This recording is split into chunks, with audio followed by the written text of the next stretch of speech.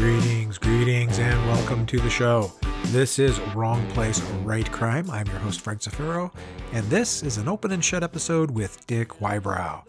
Now, Dick writes an interesting series in which his private investigator isn't very typical. I'll leave it at that. Let you discover how that's the case in our interview. I had a good time talking to him. He used to be a DJ and a stand-up comedian, and there's a lightness to the conversation when you're talking with him. But before we talk to Dick, I do want to remind you that Wrong Place, Right Crime is proudly sponsored by Down and Out Books. Down and Out Books is a mid-sized publisher of crime fiction, much of it at the darker and grittier end of the spectrum. If that sounds like something you'd like, you can check out their website at downandoutbooks.com. That's downandoutbooks, all spelled out, .com, Down and Out Books. Take the journey with us. All right. Well, real quickly then, let's get into the interview with Dick Whybrow.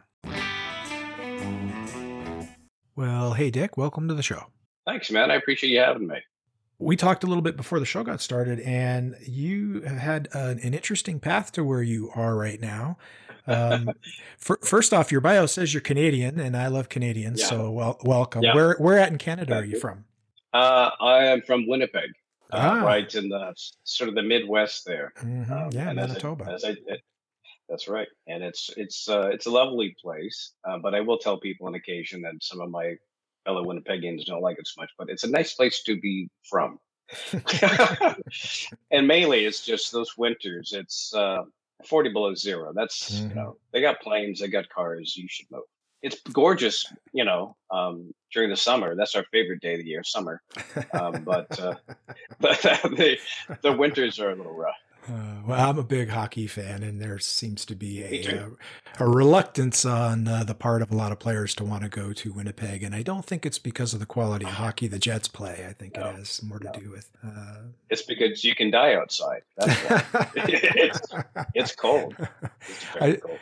I've spent some time, never in Manitoba, but I did spend some time in BC, Alberta, and Saskatchewan. Right. And so I don't know what it's like in Manitoba, but boy, those Saskatchewan prairie winds during the winter, they are brutal. Yeah. Portage Avenue is known for that. Well, Chicago's always gets a credit for being the windy city. It's got nothing on Portage Avenue, January 17th. Nothing. So, yeah, it's cold. But you grew up in the United States, it sounds like. Yeah, so basically, my father was a New Zealander. He went to the U.S. in the late '60s, and they've got a quota system, or they had a quota system. Then they said, "Oh, we've got enough Kiwis. You can go to Canada. They'll take anybody." And so he went up there, and he met a beautiful Canadian girl, and then slept with her sister. And 9 months later, I was born. Which is an absolutely true story, which he does not like me telling. But then, so he always wanted to go to the U.S. And so when I was about 9 or 10, we moved down to the U.S. So I was there, grew up there, went to high school in Minnesota. And then moved all over the place. Yeah, for sure. But then moved all over the country, did stand-up comedy for a couple of years, got into radio and moved around. Got into television shortly after that. And then about 7 years ago, we crossed the pond, big pond, and came here to New Zealand, living just outside of Auckland. Well, a lot to unpack there. So Minnesota, anywhere else in the U.S. that you lived? Yeah. Lived twice in California, twice in Florida, in Pensacola, and in Orlando. I lived in Dallas. I lived in Atlanta for a couple of years. I lived in Kansas City. Wow. As well. Yep, started radio in Kansas City. East, west, and middle. Took the full tour. Now, when you were doing that, was that during your time doing stand-up, or when you were DJing, or both? Mostly as a job, because that's how you get better jobs. You move from market to market to market, and eventually landed a major market in Atlanta at a rock station there. Did you mostly work rock, or was it whatever you could get? I mean, did you have a preference? Yeah, especially in the beginning. I ended up doing some adult alternative, adult contemporary. Some of that is female-leaning rock, alternative rock in the late '90s, early 2000s. in just outside of Los Angeles. But mainly it was rock, and also did talk radio, FM talk radio at the end. I'm just curious, disc jockeying, I mean, there's a podcast all in and of itself, but that must have changed a bit over the course of your career. It seems like it's undergone some shifts. It did. They got rid of I'm not a huge fan of regulation in some cases, but they got rid of regulation, I think, in 1998, which meant that these big, huge companies could buy as many radio stations as they want to. Before then, it had been limited. But the problem with owning a couple thousand radio stations, if you're a giant company, is they all begin to sound the same. Mm-hmm. And so it just it took all the creativity out. And there was a real fear aversion amongst the bosses. So guys like me, who like to push the envelope a little bit, it wasn't really an environment you wanted to be a part of anymore. So that's why a lot of those guys you might have listened to some years ago aren't around anymore. I liked connecting to people. I liked their stories. And so we had a way, or I feel that the partners that I had over the years had a way of connecting into the communities. And even though it was a goof and it was a lot of fun, and sometimes we really push it pretty far, in the end, it was kind of, I want to say it was trying to make things better, but there was an awareness there, Actually, in Pensacola, there was an incident where somebody was whipped around a bus and clipped a kid. And we found out that the fine for that was like $50 or $100. And so it wasn't a worthy campaign, but it was a lot of humor and some pretty over the top stuff. But part of it was just that, hey, this isn't right. And so we highlighted that with some humor. And eventually, I believe they ended up changing that. They changed the law. They ended up increasing the fine. Wow. I don't know if it helps a whole lot, but just that sort of thing. Just, kind of being a part of a community storyline and getting invested in that was always really a fun thing to do. Well, and it would seem that DJing in that fashion is really just a sister endeavor to stand up. I mean, they don't seem that far apart when you put it that way. How long did you do stand up? I did stand up for a couple of years, up through the Midwest, through Minneapolis and Iowa and Wisconsin, even back to Winnipeg once with a guy named Larry Miller. But I got tired of all the driving, to be honest. You spent a lot of time on the road. And so basically, at the time, especially going into radio, it was like stand-up comedy without being behind the wheel. So they're very similar. Did you have a style or a focus? I mean, did you, like different comedians tell different kinds of jokes? Did you have a genre of jokes, or was it all over the map, or what? I think it's funny. In the Helling series, I have the main character is an ex-DJ, and you probably would find, as we do, a lot of our characters are just facets of ourselves. So his sort of style, it's self-deprecating, but it's also, there's an aggression to it on occasion when somebody's got it coming, but always with humor. So I think that was my style. I was always willing to be the target of the joke if it was funny. Well, and that is a great segue to Raz Frewer, who is the protagonist in your Hell Incorporated series. That's not quite the as crime fiction as your other series that I want to get into in a second, the Painter Man series. But what's Hell Incorporated about? Hell Inc. is it's like I said, it's quite humorous, but it's about a guy who's trying to save his dying wife, and he makes a deal with the devil. The devil says, "Go around, get these 5 pieces of this ancient lamp, and this lamp can cure her." But the devil wants the lamp for himself. He's got trouble back home. There's a new upstart in town called Hell Inc., which is trying to take over, and there are a bunch of these guys are the new blood. These are dead brand managers and corporate accountants and lawyers, and they want to run the show. And so the devil is avoiding basically a corporate takeover of hell, and he needs this lamp that Raz is getting to save his wife, but he needs this lamp because it's a weapon. He wants to use it to wipe out Hell Inc. So it's kind of a dual storyline. Well, those deals with the devil always work out in our favor. Yeah. So. Not so much. And which is that running theme through the series. Every time you think you got one over on the devil, it's like, nah, he's been doing this a while. Well, and there, there's a supernatural element to that, obviously, but that is also true of your Painter Man series. about a private investigator who, he's got something going on that maybe is a little different than your average PI. Yeah, because Painter Man, he dies at the beginning, so he's a ghost. And when we first meet Painter Man in the first book, In Between, he remembers almost nothing about being alive. But he's got this notion in his head that he's supposed to do something good, and it's really all he's got. And he realizes the best thing he can do is take down sort of the boss who made this ghost world, this In Between. So ultimately, that's his goal. And so he decides that he is going to become a private investigator to find out who this person is. That's the overarching arc of the entire series. But his main gig is the people or the ghosts who have populated the In Between. They're all murder victims. Everyone who's there has died by the hand of somebody else. And that person who killed them isn't known to the living world. So his job is to investigate how they died, who killed them. And then once he can get that known into the real world, then they can move on. And so that's his day job. So he's almost a gatekeeper in a sense. Yeah. For people to find their way to peace. He helps folks move on. But sort of one of the challenges he has is he doesn't have a direct line to the real world. So he has to get people to help him. So he has this group of folks that he calls temps.